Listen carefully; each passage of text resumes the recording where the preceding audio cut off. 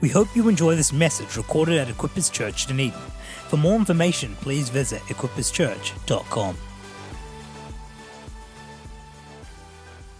Thank you to you as a church for sharing your pastors with us in terms of sending him across a few times. And plus we also, I do speak with him regularly in terms of what we're doing in Tonga as a church, in need of help, in need of just input into what's happening there. So it's really great to be part of a family that we're not doing it alone. We're not out in Tonga doing our little thing there, or you here doing your little thing here, but we're doing it together. And our victory is your victory, we celebrate in Tonga.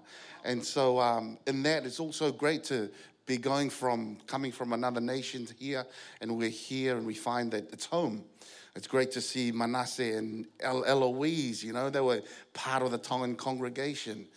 Great couple. They've come and they've found home. They've come from home to home. It's great to see Sarah. Sarah's mum is one of the leaders in the school in the school in Tonga, and she's doing a phenomenal job. It's great to see you, Sarah. And so what I'm saying is that, hey, we're going from home to home.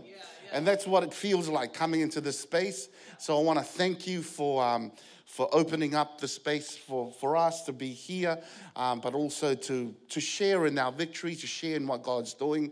And you will hear many of those stories, but I'm sure it's like here in Dunedin that we tend to talk about all the great things that are happening.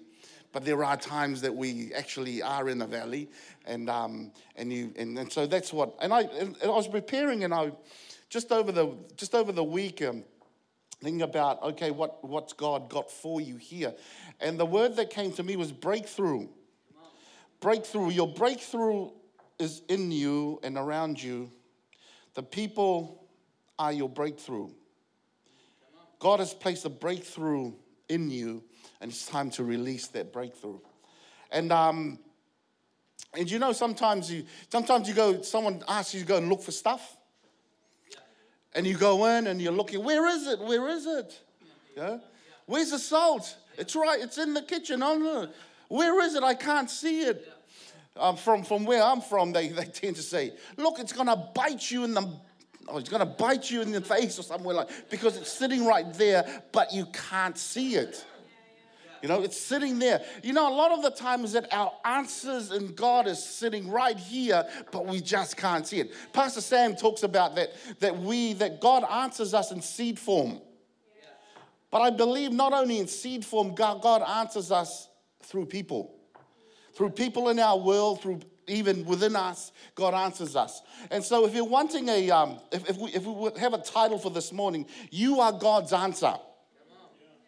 And so from where we're from, I better give you a slight background so that you may have a clearer understanding of where I'm from. So we're a nation just a little bit smaller than your city, people-wise. So we're a nation a little bit smaller than your city. We will say probably 90% of our population goes to church every Sunday. However, maybe 10% of that population, only probably 10% of that 90% are actually Christians. So people say that we are a Christian nation. I'd like to say we're a church-going nation. We go to church every Sunday. Our greatest export is people. So we've exported Manasseh here. Our greatest export is people in terms of, and so that's our greatest commodity. That's what we have going for ourselves. Although I believe that in Tonga there is greatness in there, not just in the people, but in the land and whatever, and all of the surrounding. And all the surroundings. Economically and politically, we're in a bit of we've been in turmoil for the last probably 3 decades. Because we are a monarchy, we have a king, but then there are people there but then people want to feel that they're not being, that they need to have the people's voice or whatever it is that people feel, and so that's where the tension is. So economically, would say probably the average wage would be between 150 to 200 pa'anga a week. So equivalent to here in New Zealand would be probably just under $90 a week. And so that gives you a background into what it is that and where we are and what God, because it can put context in what God's doing. So I'm going to be preaching from Judges chapter 6, pretty much the first half of Judges chapter 6. And so let's just start from there. So the story is that in Judges chapter 6, the people of Israel are under oppression. Because they're under oppression because of what it is that they've done. They've gone away from God and so forth. And so there's the people of Midian, the Midianites would come in and ravish all of Israel. Whenever it was harvest season, they'll come in and take all their harvest and then they'll go. And so the people of Israel were under oppression. And so as you and I get under oppression, when we know God and we know that we've gone away from God, we cry out to God. And that's what they did. So they cried out to God in so let's go. Judges chapter 6, verse 6 to 10. Let's start from there. Midian so impoverished the Israelites that they cried out to the Lord for help. When the Israelites cried out to the Lord because of Midian, he sent them a prophet who said, "This is what the Lord, the God of Israel, says." So I believe that when we cry out, God always sends an answer, and he always answers us. And most of the time, and I believe almost all of the time, he sends us in the form of people. He sends us a person. He sends us to be the answer to what it is that God has that we're crying out for. Right. See, we have a great history in our nation of being Christians. And so what happens is that when, at the moment, I believe there's been generations that's been crying out to God because of where we are as a nation. Maybe it's the same here. And so God sends them a prophet. God sends them a person. And this person, all he does is he reminds them of who they are and what God has done in their midst. He says, the prophet says, this is what the Lord, the God of Israel says. They cry out because they're impoverished. And sends a person, just reminds them, hey, I brought you out of Egypt, out of the land of slavery. I rescued you from the hand of the Egyptians, and I delivered you from the hand of all the oppressors. I drove them out before you and gave you their land. I said to you, I am your Lord, your God. See, he reminds us of what he's done in our lives. We may find ourselves in need of a breakthrough. God wants to remind us what he's done in our lives. God wants to remind us of our salvation. God wants to remind us of the breakthroughs that we've had. God wants to remind us those things because I believe if he's reminding us, he says, I can do it again. And so be encouraged. If you're going through whatever it is that you're going through, God says, I'm reminding you that I can do it again. See, God is always reminding us of what he has done in various situations. He's reminding us of who he is, and he's reminding us of what he has done. A lot of the times that we forget about what God's done because we're so focused on what we're going through. I'm in so dire need of a breakthrough. And God says, no, can you remember what I've done in your life? I want to remind you of what I've done in your life. And I want to remind you that I was with you. Yeah. So if that happened in the past, I am going to be able to do it again. Yeah. See, when we pray and we ask for these situations and these circumstances to break through in our midst, see, God always reminds, not only that, but he sends us people that will remind us. He wants to remind us of our identity. Yeah. See, when we first went out to Tonga, we thought to ourselves, why do we need another church here in Tonga? 90% of the population go to church. Probably a lot more before we went. 95% of the people go to church. So why do we need another church? So that was the first thought that came. The second thought that came was when God dropped in our heart in order to start a school. He said, why do we need another school? There's already plenty of schools here. You see, all of those things was not us questioning, but God was more questioning, who am I to do all of these things? It was me because of my identity crisis that I did not understand what God has called us to do. And because he's going to do it, it was me not sort of unintentional or rather indirectly saying, God, who am I to do these things? It wasn't, why does Tonga need another school or church? It was more, who am I to do this? Do you ever sort of ask those questions? You turn it around because of our insecurity crisis, and we turn it around and we say, well, they don't need that. No. God's told us to go and do that. And so he reminds us of our identity. In Judges chapter 6, verse 11 to 12, see, what happens is that when all of this is happening in Israel, the angel of the Lord appears to this guy named Gideon. And where was Gideon? Gideon was in a wine press threshing wheat.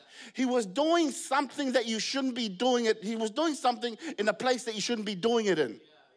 See, threshing wheat needs to be in an open space where you throw the wheat into the air and let the air and the currents sift it, and so the heavier particles would fall and would blow away all the chaff and all the rubbish. You see, he was in a wine press, which was a big, whatever it was, a sort of a big ditch, and he was threshing wheat in this wine press. Why? Because he was afraid that the enemy would take what was his. So the angel of the Lord appears to Gideon. Verse 11, the angel of the Lord came and sat down on the oak of Ophrah, and that belonged to Joaz the Abiezrite, where his son Gideon was threshing wheat in a winepress to keep it from the Midianites. When the angel of the Lord appeared to Gideon, he said, "The Lord is with you, mighty warrior." See, if we are the answer to our nation, if we are the answer to our generation, we are the answer to our city. See, God wants to remind us of our identity. God wants to remind, because why? Because when we say, oh, I'm the answer to the city, but does this city need me? There's plenty of people that can do that. No, God is saying to you, I want to remind you of your identity, because he wants to reveal himself to you. When he reveals himself to you, then you are able to look into the mirror to understand who you are and the image that you have been created in. See, I've had to go to God many a times, because when I'm asking, does Tonga need another church? Does Tonga need another school? Does Tonga need another person who thinks that the answer to this nation? Does Tonga need? No, I had to go back and continue seeking an encounter with God, because when I look at him and I see him and I understand, I realize, whoa, that's the image I'm being created in, and that's who he's called me to be. That's who he's called me to be. See, we've seen so many miracles happening in our sphere. When we've come to realize our identity, said, we've had over 5 selective mutes speak again in the school that we have, in the church school. Because we've realized this is what God's called us to do. That's why Tonga needs another school. Where the supernatural and the impossible is possible and natural. Where Christianity, we walk it out. And then 5 selective mutes. We've had ADHD, or whatever all those letters mean, I don't know. But we have these kids with all these letters after them, and they're not degrees. And they have these letters after their names. These kids go away from there, totally healed. It's maybe because we didn't know what the letters meant. We had even people that are gluten-free, lactose-free. We've had 2-3 people that have come into our sphere. And I said, you have to be healed, because we cannot deal with your condition. God healed them. And so they started to eat everything that was available. Why? Because we had this encounter with Jesus, had this encounter with our Creator. Says, this is who you are. This is what I've called you to be. Now go and do it. And when I forget that encounter, I say, does Tonga need another school? Does Tonga need another church? Yes. God says, yes, it needs another school. Yes, it needs another church that is able to bring my reality into their midst. See, he reveals himself to us so we can get to see our image. who we are. He encounters us so that we get to feel what it is, who it is that's with us. Because he says to Joshua, the Lord is with you, mighty warrior. See, our mighty warriorness is not because of our mighty warriorness, but because the Lord is with us. See, our ability to do what we are able to do is because the Lord is with us. And our identity is based upon the Lord is with us, and that enables us to do what it is that we can do. And our identity is not based upon our mighty warriorness, because otherwise when we come face to face with things that we can't do, it's, oh, well, we can't do that. Sorry, God's not here. But see, the Lord is with you, mighty warrior. See, the Lord, verse 14, the Lord turned to him and said, go in the strength you have and save Israel out of Midian's hand. Am I not sending you? Pardon me, my Lord, Gideon replied, but how can I save Israel? My clan is the weakest in Manasseh, and I am the least in my family. The Lord answered, I will be with you, and you will strike them all down, all the Midianites, leaving none alive. See, when we come and God, and we come and when we find who we are, and we have this encounter with God, he begins to prophesy into our realities. And when he prophesies into our reality, he says to us, I want you to go in the strength that you have. Okay, I need to go in your strength. No, God says, I want you to go in the strength that you have. I want you to go in what is the gifts, the talents, and everything that I've given you is a platform for me to move on. See, we can say, oh, I'm just waiting for God. I'm just waiting for God. And God says, no, go in the strength that you have. See, we launched out into a school because that's all we knew how to do. There was a few teachers around. And so we can't be doctors, nor can we be dentists, or nor can we do anything else, but say, why don't we do a school? That's the strength that we have. That's what we were able to do. So as we stepped out on that, it laid a platform for God to launch out and to do what he can do. You know, I remember I have a nephew that plays for the Tongan rugby league team. And I remember when he was young and he was going, oh man, I don't know, I really love God and I really want to do all these things for God. And I said, you know what? Where you are is where God's want you to be. You're the answer to that place. Because me being pastor cannot get me into your sphere of influence. Cannot get me into there. Pastor Sam as pastor, who's your e-group leader, cannot get him into there either. You're the one that's in there. That's you going in the strength that you have.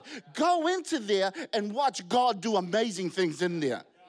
You go in there. Sometimes we want to leave. We want to leave our studies. We want to leave. I've had so many young people in the youth go, oh man, I'm just so in love with God. I'm just going to pursue God. I'm just and forfeit scholarships, fully paid scholarships that they had available to them. And I said, stupid.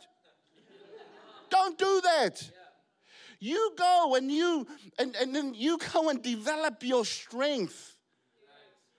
Not only will it set up a platform for God to move into a greater sphere, but it will also open doors that other people will not necessarily have. My sister is a lawyer. She's a trained lawyer. So she comes to Tonga. And what she does is that she decides to go into politics, didn't get in, whatever it was. But what happened was she made all these contacts within government. Just last Sunday, we had the Public Commissioner of Works, we had the Attorney General who would come into church, and then they would go off and have lunch, what we call the gathering. So we don't have a night service, we have a gathering. So we have different gatherings all over the island. So they go off and have their gathering. And in that gathering, here is these two women who are very influential in our nation goes, would you be able, we've been looking for a place, for a person that would mentor us, that would help us to bring our Christian faith together with what we do in the natural, what we do in government. Because it seems like we just need someone that would mentor us in how we can outwork what we believe, who we are. But where did that come from? Someone who just stepped out in the strength that she had. Go in the strength that you have. And watch God do something. So he prophesies over us and he reassures us. Go in the strength that you have. I am sending you. Am I not with you? This is what you'll do. As I said, we're always challenged with our identity as individuals and as a church. And as we said, we stepped out, and the school is the greatest influence that we have into our nation is through the school. And all we did was we stepped out in the strength that we had. And we're watching and we're seeing that all the children of the higher echelons of our society ending up at this school. It's got nothing going for it. You go there and go, why would you send your kids to this place?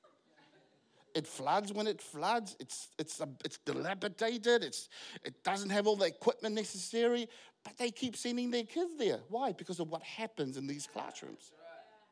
We're just simply stepping out in our strength. See, God wants to remind us of our identity, and God wants to remind us of where our hearts belong, or where our hearts belong. And so he deals with our hearts by challenging us with our generosity. If we go to chapter 6 again, verse 17 to 21. So the angel of the Lord appears to Gideon, and they have this dialogue. And then Gideon replied, if now I have found favor in your eyes, give me a sign that is really you talking to me.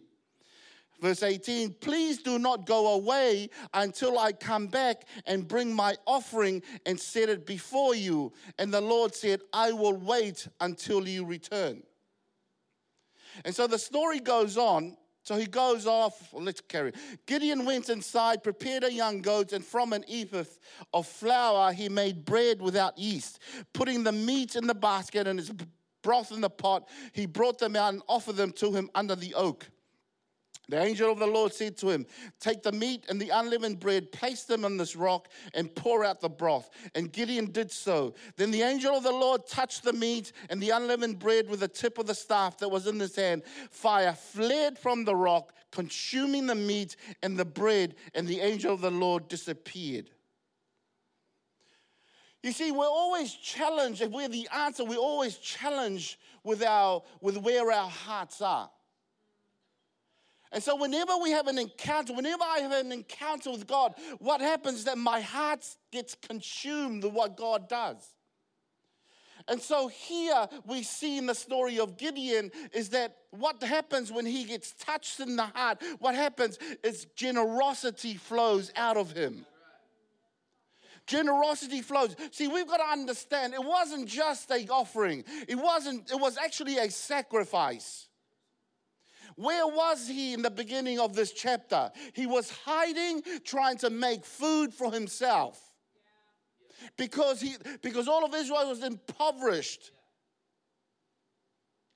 And so he was hiding his stuff from the enemy. And now, obviously, if he was hiding it, obviously, he didn't have very much of it. What happens when we don't have very much of anything? We hold on to it, don't we? We hold on to it, not wanting to let it go. When we don't have it, not only do we hold on to it and not wanting to let it go, it has a greater value. See, when there's a drought, what is the most prized possession? What would be our most prized possession? Water. Because whatever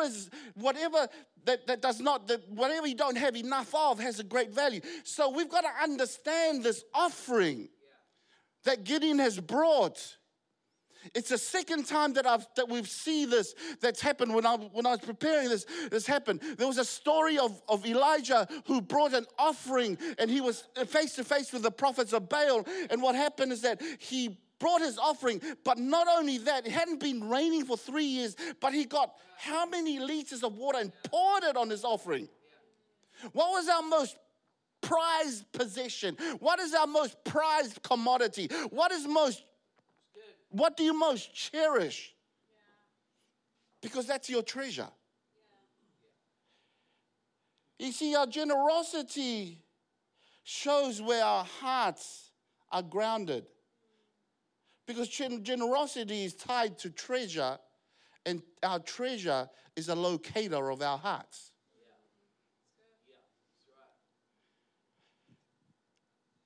Matthew 6:21 says, "For where your treasure is, there your heart will be also." Your treasure does not follow your heart. Our hearts follow our treasure. So we actually can make a decision where our hearts should be at. How? By putting our treasure where our hearts need to be. So if our hearts is in God, if we want our hearts to be in God, let's place our treasure there. I can see why Acts Community School in Tonga is flourishing or is growing. Because there's a lot of people in the community with their hearts in it. How do I know that? Because they put their children there. And that's their most prized treasure. We had our 10th year anniversary. So we had made food. All the classes made food. We had the preschool. There's about 30 of them. And so they all made tables.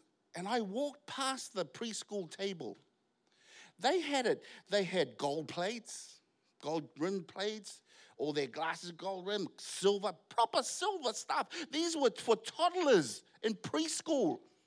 And the food was just abundant. And I know we love food, but it was abundant food. But these were for toddlers.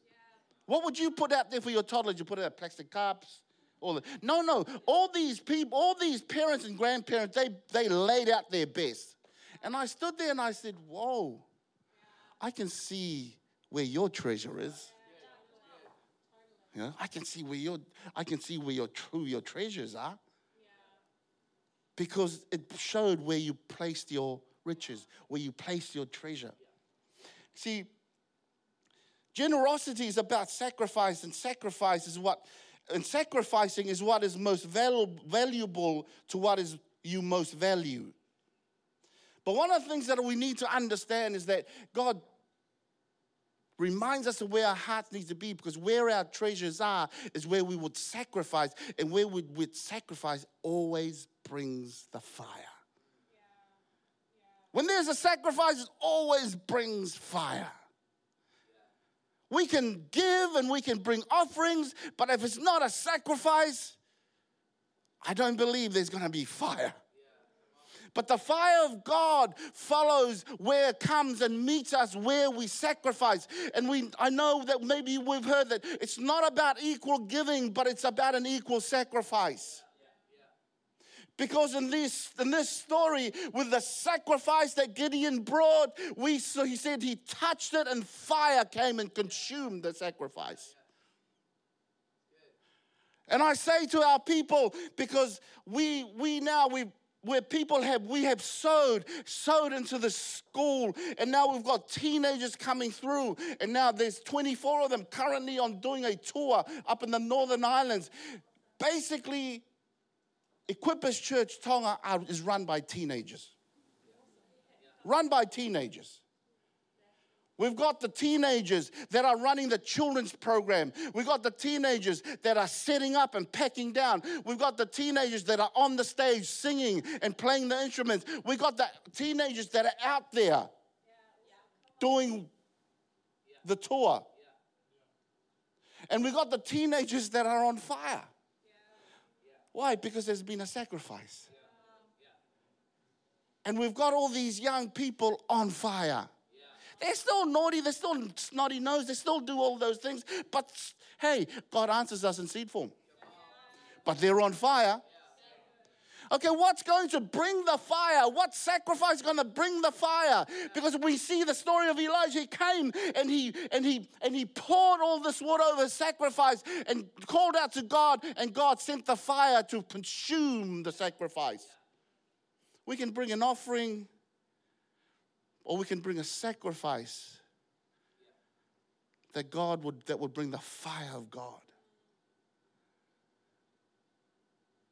We could bring a sacrifice of worship. We can bring a sacrifice of a monetary offering. We can bring a sacrifice of ourselves. And what I believe, God would bring the fire. Imagine in this place where everyone's sacrificing. I don't know what you're sacrificing, but I'm certainly sacrificing something, because I imagine the fire of God that would fall and consume this place. And not only would it stay here, but it would go out there. Come on, make a decision as to where your heart wants to be and place your treasure there. Let your heart follow your treasure. See, we placed our treasure in the school. We were there. This is our 12th year. For the first 2 years, we were there. Thinking about the whole the average wage and so forth. And so over those 2 years, we had managed to accumulate in offerings, because we hadn't done anything, a quite substantial amount for where we are. So when God placed on our heart, hey man, we need to start a school, what we did with all of that, we got it and we bought gravel and poured it into this hole in the ground. Literally. We poured it into a hole. It was a sacrifice because it's all we had.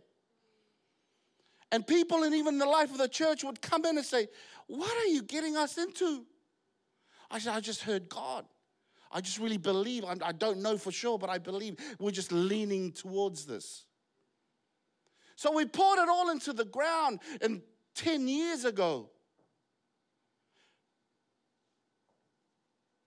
And what's happened now is that there are over 300 kids every year that's coming through, being impacted. God's doing amazing things in them. So what happened? We placed our treasure into where God wanted us to be.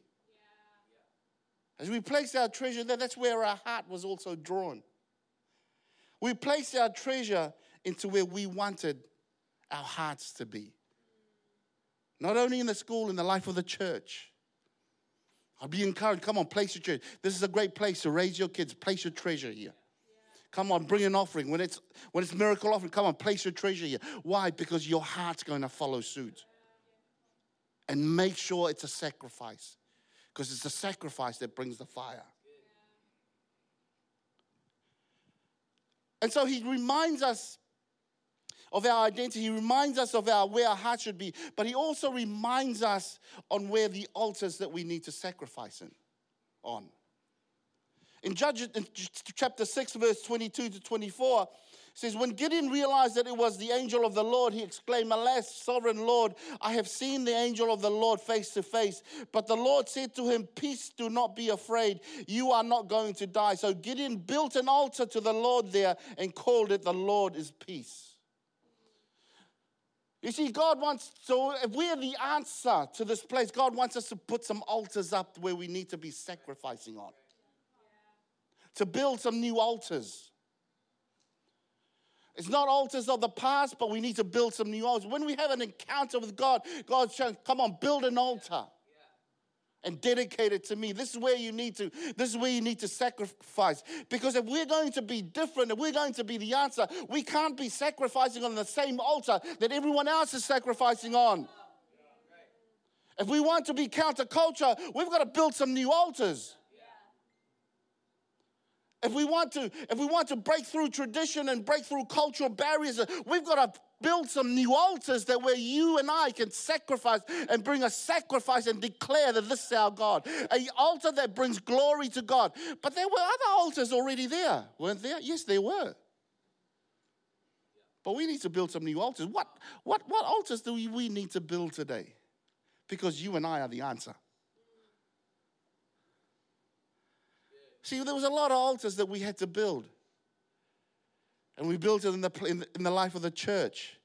Because when we have royalty or people of any come into church, they are supposed to have they sit separately from us. would make something special here and will lay it out with mats, and then that's where that's where they would sit. And if I'm preaching, my preaching would be directed to them as opposed to all of us. See, that's the altar where we as a nation would be sacrificing to. But God had called us, no, I want to build a new altar. It's an altar where it glorifies and you sacrifice to me. So when we had people of that caliber would come into church, we'd have them just sit with us, just normally, like here. And then I'd honor them by just acknowledging, hey, it's good to have the princess so-and-so here with us. Awesome. And the minister of our government, minister of health with us. Thank you. And we're great to have the prince so-and-so with us. And then we'll carry on just like normal. Because we have to build some new altars. Because if we were to do that, how would that set us apart? How could we be an answer? Because we are not showing them a different way. But building a new altar, what is the new altar that we need to build here? What is the new altar that you need to build? Because you are the answer. God has said, I have called you. You are the answer to a cry of a generation, a cry of a city looking for an answer. But then in verse 25, that same night, so he builds an altar, but then on the same night, the Lord said to him, take the second bull from your father's herd, the one 7 years old, tear down your father's altar to Baal and cut down the Asherah pole beside it. Then build a proper kind of altar to the Lord your God on the top of this height. So he builds an altar, then he tears down the altar. See, we have to be set apart and understand that this is who we're about before we can start dismantling things in our midst. Sometimes I believe that some of the mistakes that I made was trying to pull down these altars without building my own altar first. I'd go into time and I'd start to try and pull down and dismantle all these altars that has already been set. See, the hard thing about those altars that I had to pull down, it was my father's altar, literally. It was my granddad's altar. It was my family altar. See, the altars that we need to pull down are very close to us. It's our fathers. It's our parents. It's our grandparents who built this altar. But we need to pull it down because it doesn't honor God.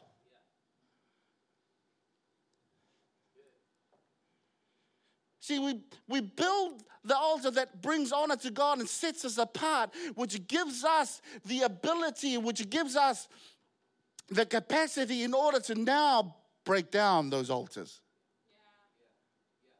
And sometimes those altars, we can go directly and break it down, or we just, in what we do, dismantles it just like that. Because we know we just neglect it and no longer take any part in it. You see, the place that we are at the school, it's actually quite a significant piece of property, regardless of the fact that it floods a quarter of the year. But it's a significant piece of property. And its significance in our history is that in the 60s to 70s, a very educated but a very man beyond his years started a school there. And that school where he taught, he called it Athenesi, Athens. So he taught all these Hellenistic ways of thinking. And he taught of their philosophy and all these things. And that's where it was. And so the political instability of our nation, humanism, atheism, that's where it was birthed. In the very places where we have these kids sitting, that's where it was birthed. So that's the significance of it, where altars were built in order to sacrifice to humanity, sacrifice to our ways of thinking, in all these altars. So God called us. How ironic that God brought us there. Because we did not come and try and pull it apart. We just came and say, we're going to build an altar here to the glory of our God. To the glory of our God. We're going to build an altar here. And so we've asked for the property we've asked if they would it's a leasehold property, if they would give us the lease, and we would buy the lease. And for 10 years they held off because of all the sentimental values that it had. Until last year, that altar finally was dismantled. And the reason why it's dismantled, because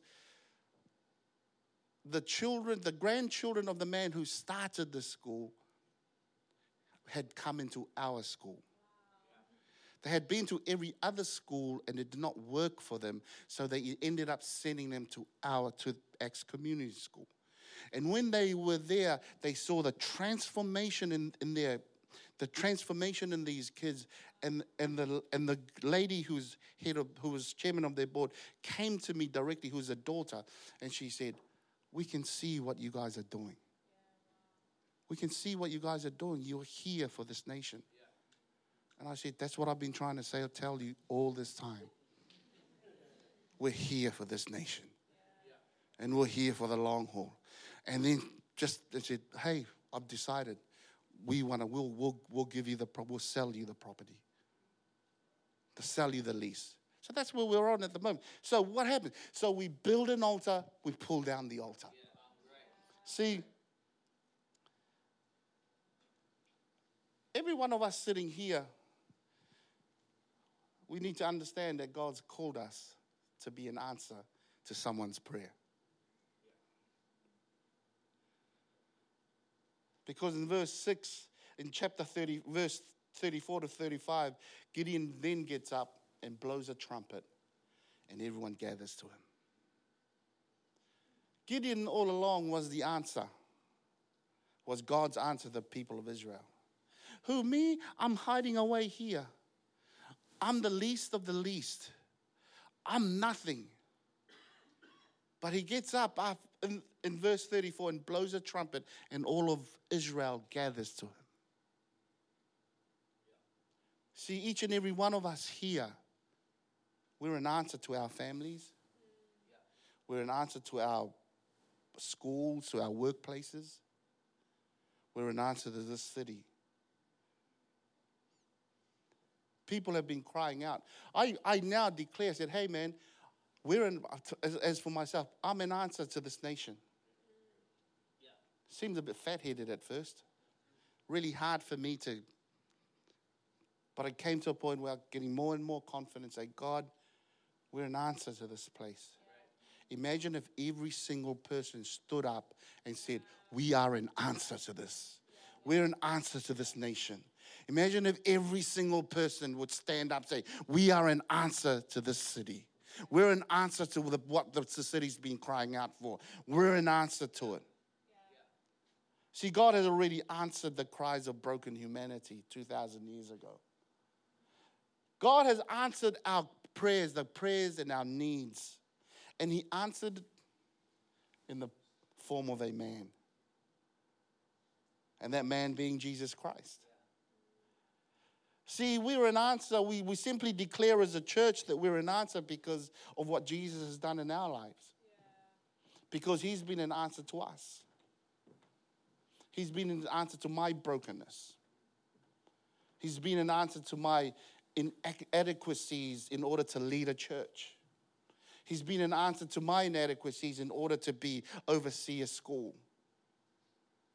He's been an answer to that because he's continually said, "Come on, get up, mighty warrior. I am with you. And this is what I've called you to be."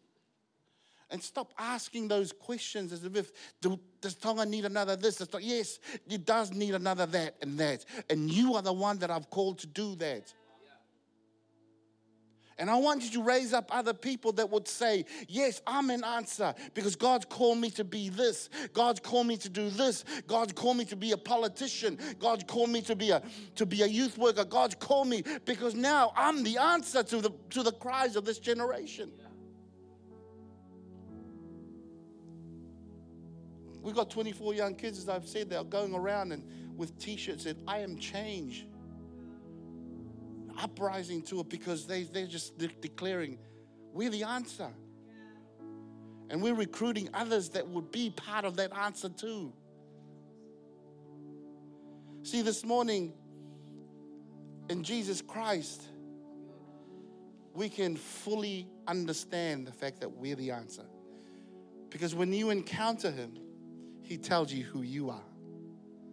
And he takes you on a journey to locate your heart, because it's not about your offering. It's not about how much you give. It's not about who you give and what you give. It's about him wanting to capture your heart.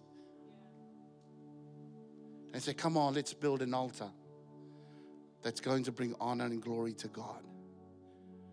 But the greatest offering that we could give is say, God, I give you myself today. We hope you enjoyed this message recorded at Equippers Church, Dunedin. We pray it blessed you. For more information, please visit equipperschurch.com.